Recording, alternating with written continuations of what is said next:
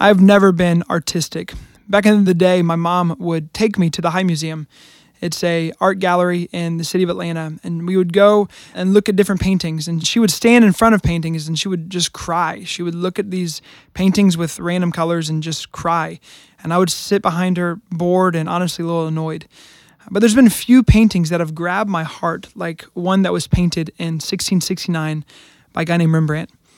It's an oil painting, and it's an interesting picture. There's a couple different individuals. It seems like a father that's kind of the main object in the painting, and he's an older gentleman with a long beard, and has his hands kind of draping over what seems to be his son. His son is in wretched condition. You can tell he smells, raggedy clothes. He's got dirty feet, a shoe on and a shoe off.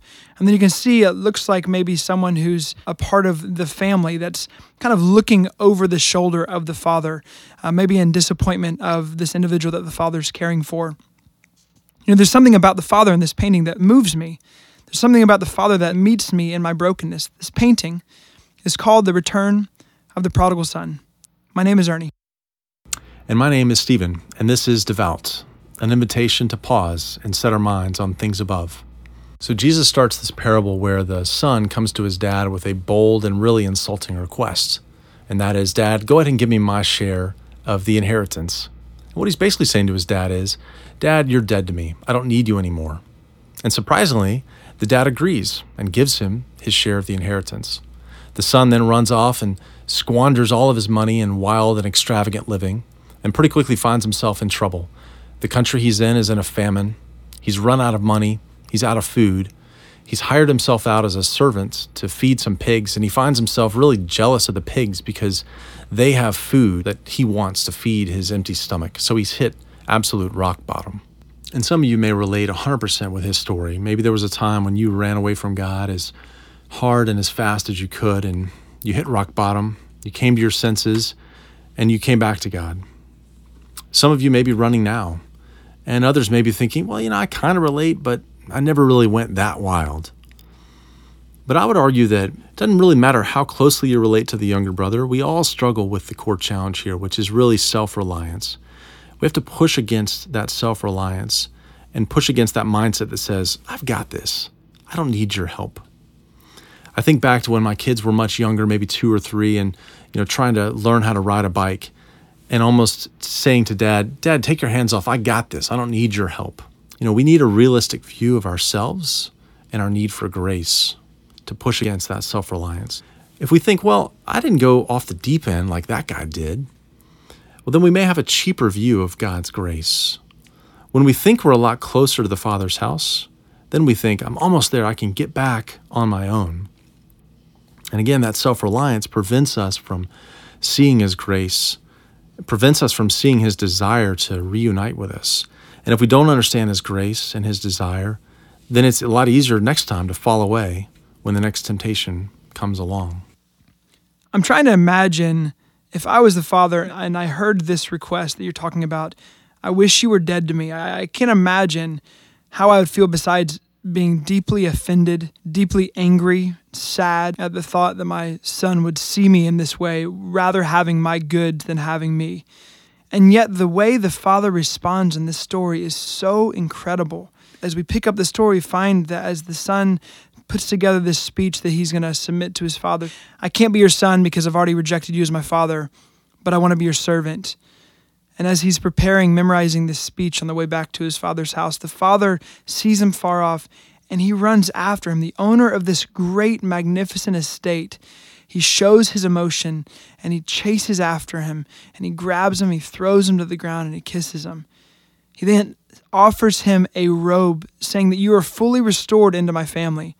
Never waiting for the son to get his life fixed. He smells and he looks ridiculous, but the father, he embraces him and then he slaughters that calf, super expensive in that day, only for very rare occasions, and he throws an incredible party. Here's the point. God's love and forgiveness can pardon and restore any and every kind of sin and wrongdoing. See, it's our call to receive it and fight to believe it above the voices of shame. We have these voices so regularly in our lives where we're told that we're not good enough. We're told that our past ruins us. We're told that our past defines us. We're told all these kind of things in our minds.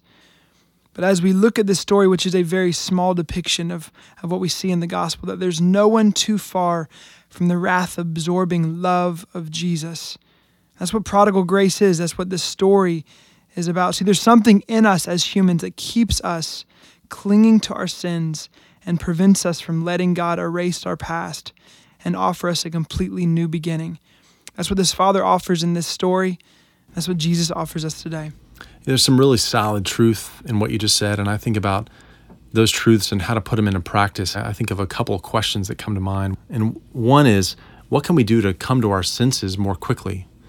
Before we've asked for our inheritance, burned through it all, and we're stealing slop from pigs.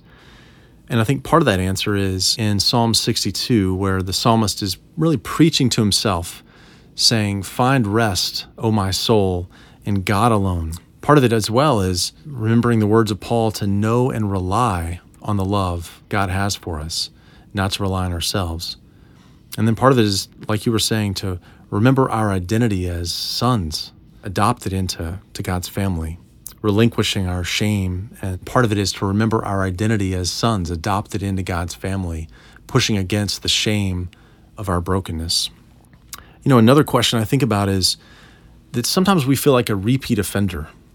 And we wonder, hey, is the Father still going to run out to meet me when he and I both know we've been through this dance many times before? This parable captures a really powerful story of a dramatic turnaround, but it's also one single turnaround. Sometimes we think of Saul's dramatic turnaround on the road to Damascus, but we overlook Paul's recurring struggles that he describes as the thorn in his flesh. And so how should we view God's heart when we think about the repeat offender? And I think we have to remember that God's heart is the same. His compassion never fails. His mercies are new every morning. The key for us is to continue to come home, to continue to look for happiness and fulfillment in the Father's embrace. Hey guys, this is the 10th episode, and we just wanted to say thanks for listening. Thanks for subscribing. We would love your feedback if you have a minute, but we just appreciate you guys, and we'll see you next time.